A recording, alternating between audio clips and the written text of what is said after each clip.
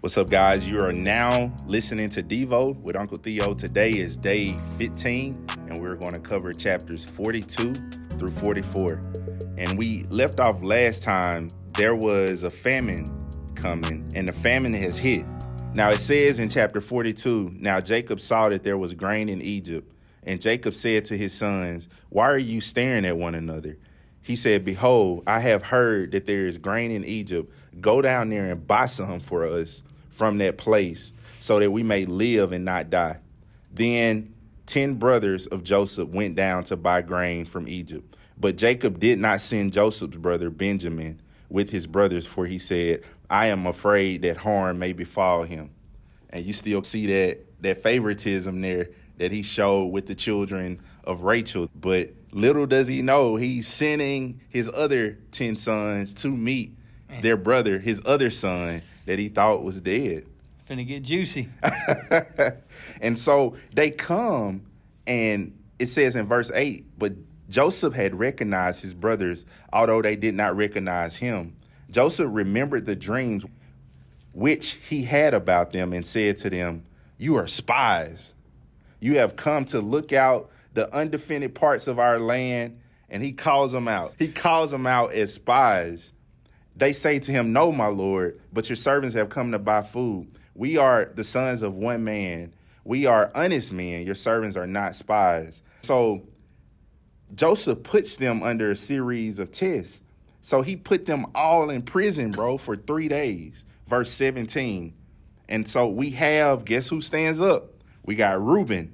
Reuben answers him in verse 22. Reuben answered them, saying, "Did I not tell you, do not sin against the boy? And you would not listen. Now comes the reckoning for his blood." They did not know, however, that Joseph understood, for there was an interpreter between them. He turned away from them and wept. But when he had turned to them, he spoke to them. He took Simeon from them.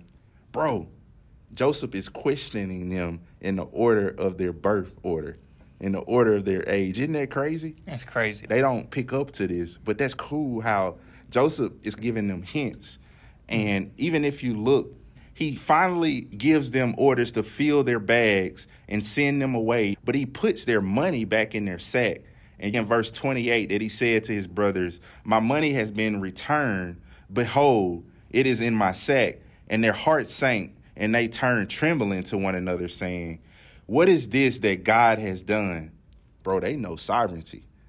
They know payback, retribution is now.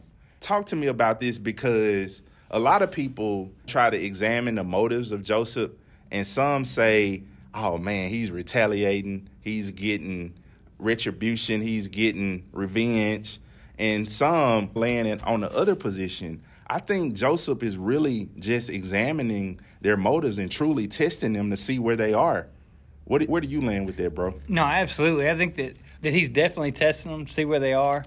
But I think also this may be, if anybody has any brothers, this may be a chance for Joseph to do a little picking a little bit. I think that he's letting them be a little fearful. This is good. So he takes Simeon and they go back. Simeon is held hostage. And so they go back to their father, Jacob. But when they go back, this is what they report back to their father. In verse 34, it says, he said, "But bring your youngest brother to me, that I may know that you're not spies, but honest men. I will give your brother to you, and you may trade in the land." I want to reveal these two brothers. You get Reuben. He stands up in verse 37. Then Reuben spoke to his father, saying, "You may put my 2 sons to death if I do not bring him back to you.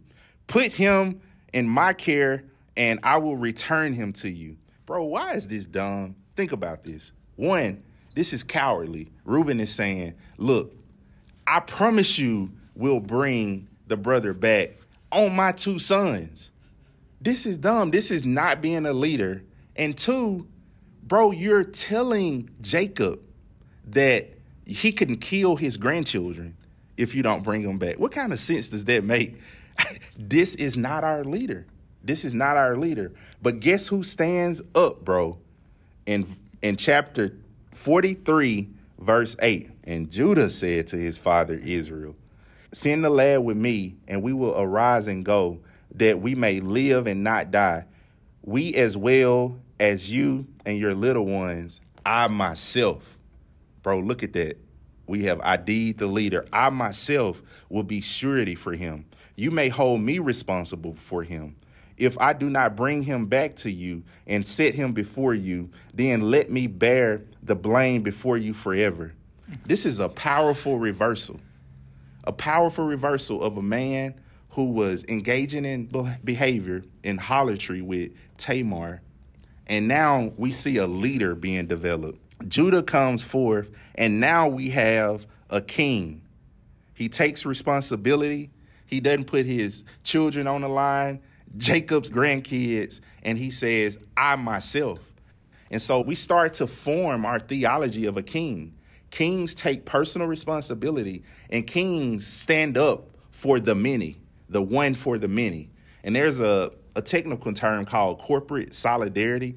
All it means is corporate, many, solidarity, one. One can substitute for the many. Am I picking your brain and making you think about a certain person who could stand as a substitute for the many? Judah is starting to show us what true kings do. They stand in the gap. They stand in the place for the many. Bro, Judah is pointing us to Jesus. What Jesus would do, he would stand up and take on the sins of the world so he can free mankind and deliver mankind and pass righteousness on to mankind and pay for their debt. And he will be surety. Amen. Talk to me, Dustin. What do you think about that, man? Just when you were saying that, I could only think of one verse. 2 Corinthians 5:21. He who knew no sin became sin for us, that we might become the righteousness of God. Man, that's so good. And let's drop another bombshell before we wrap up. Uh-oh. It says in verse 32, so they served him by himself and them by themselves, and the Egyptians who ate with him by themselves, because the Egyptians could not eat bread with the Hebrews, for that is loathsome to the Egyptians. Now they were seated before him, the firstborn according to his birthright, and the youngest according to his youth. And the men looked at one another in astonishment. They're looking at one another with astonishment because Joseph has set them according to their birth order, bro. Can you believe that? What do you think is going through their head at this point? Man, they think that God's setting them up for the okie doke. But I want to make a powerful point. This is the bombshell. This one clue right here tells us why Joseph had to go through everything he went through for the Abrahamic covenant to come to pass. It's a little nugget, but it unlocks this. It says the Egyptians would not eat with the Hebrews. Man. So it was loathsome to them. So look at what God does. God takes Joseph, puts him into slavery, makes him a deliverer, causes a famine to happen. Because they're intermingling, they're intermarrying, they're not listening to God. God says, okay, this was prophesied with Abraham. You remember that they would go in exile for 400 plus years. And so God gets them in a land with a people who they are loathsome. They won't eat with them. So you know they won't what? They won't sleep with them. And so God gets them to Egypt where they can incubate. And you know how many go to Egypt? 70, bro. And you know how many are estimated to leave? Bro, like, this is conservative, like 2 to 3 million. That's insane. That's powerful.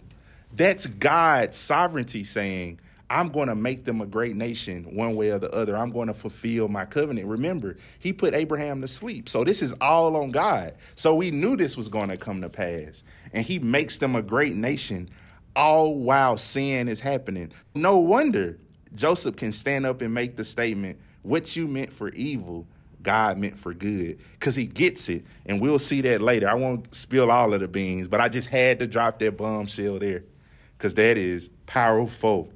We're walking into chapter 44, and it says, then he commanded his house steward, saying, fill the men's sack with food as much as they can carry, and put each man's money in the mouths of his sack. Put my cup, the silver cup, in the mouth of the sack of the youngest, and the money for the grain. This is another test. And so in this last test, we have him setting up Benjamin. And they chase them down. They search the sacks, and they find Joseph's cup in Benjamin's sack, verse 12. And guess what it says in verse 14? It says, when Judah and his brothers, wait a minute, hold up. Why not Reuben and his brothers? It's not the firstborn. It's Judah, man. Judah is our guy. So Judah becomes the spokesperson.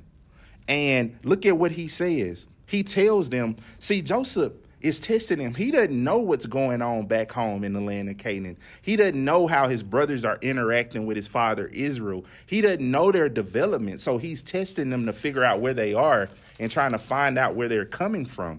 And he finally figures it out. Judah recollects the entire past of what's happened, and he gives Joseph insight on how to move forward. And he gives Joseph insight. Joseph doesn't have this. He tells him in verse 32, for your servant became a surety for the lad to my father, saying, if I do not bring him back to you, then let me bear the blame before my father forever. Now, therefore, please let your servant remain instead of the lad, a slave to my lord, and let the lad go up with his brothers. For how shall I go up to my father if the lad is not with me? For I shall see the evil that would overtake my father. Chapter 45, it says, then Joseph could not control himself before all who stood by him, and he cried. He burst out into tears. We'll pick up with chapter 45 next time. But talk to me on this, bro, because Joseph is finally figuring out the reversal. Man, my brothers have changed. Man. They're new men. They have been reformed, and he can't contain himself anymore. But Judah is our guy. He's our leader. And we're about to see that even more at the end of these chapters when Israel gives his blessing to the 12 sons. Watch out what he says to Judah. Talk to me, Dustin. Ride us out, man. Man, I just want to say that God's always been in the business of changing men, hasn't he? Amen. Even before Christ, he had a way to do it. But after Christ, we know that we have a little extra help. Amen. Man, that's so good. And I'm so glad to be on this journey knowing that who's our surety, bro? Man, Jesus Christ. Jesus Christ, man. He's a solid rock on which we stand. All of the ground is sinking sand. Praise the Lord. Amen. Yeah. Hey, riding.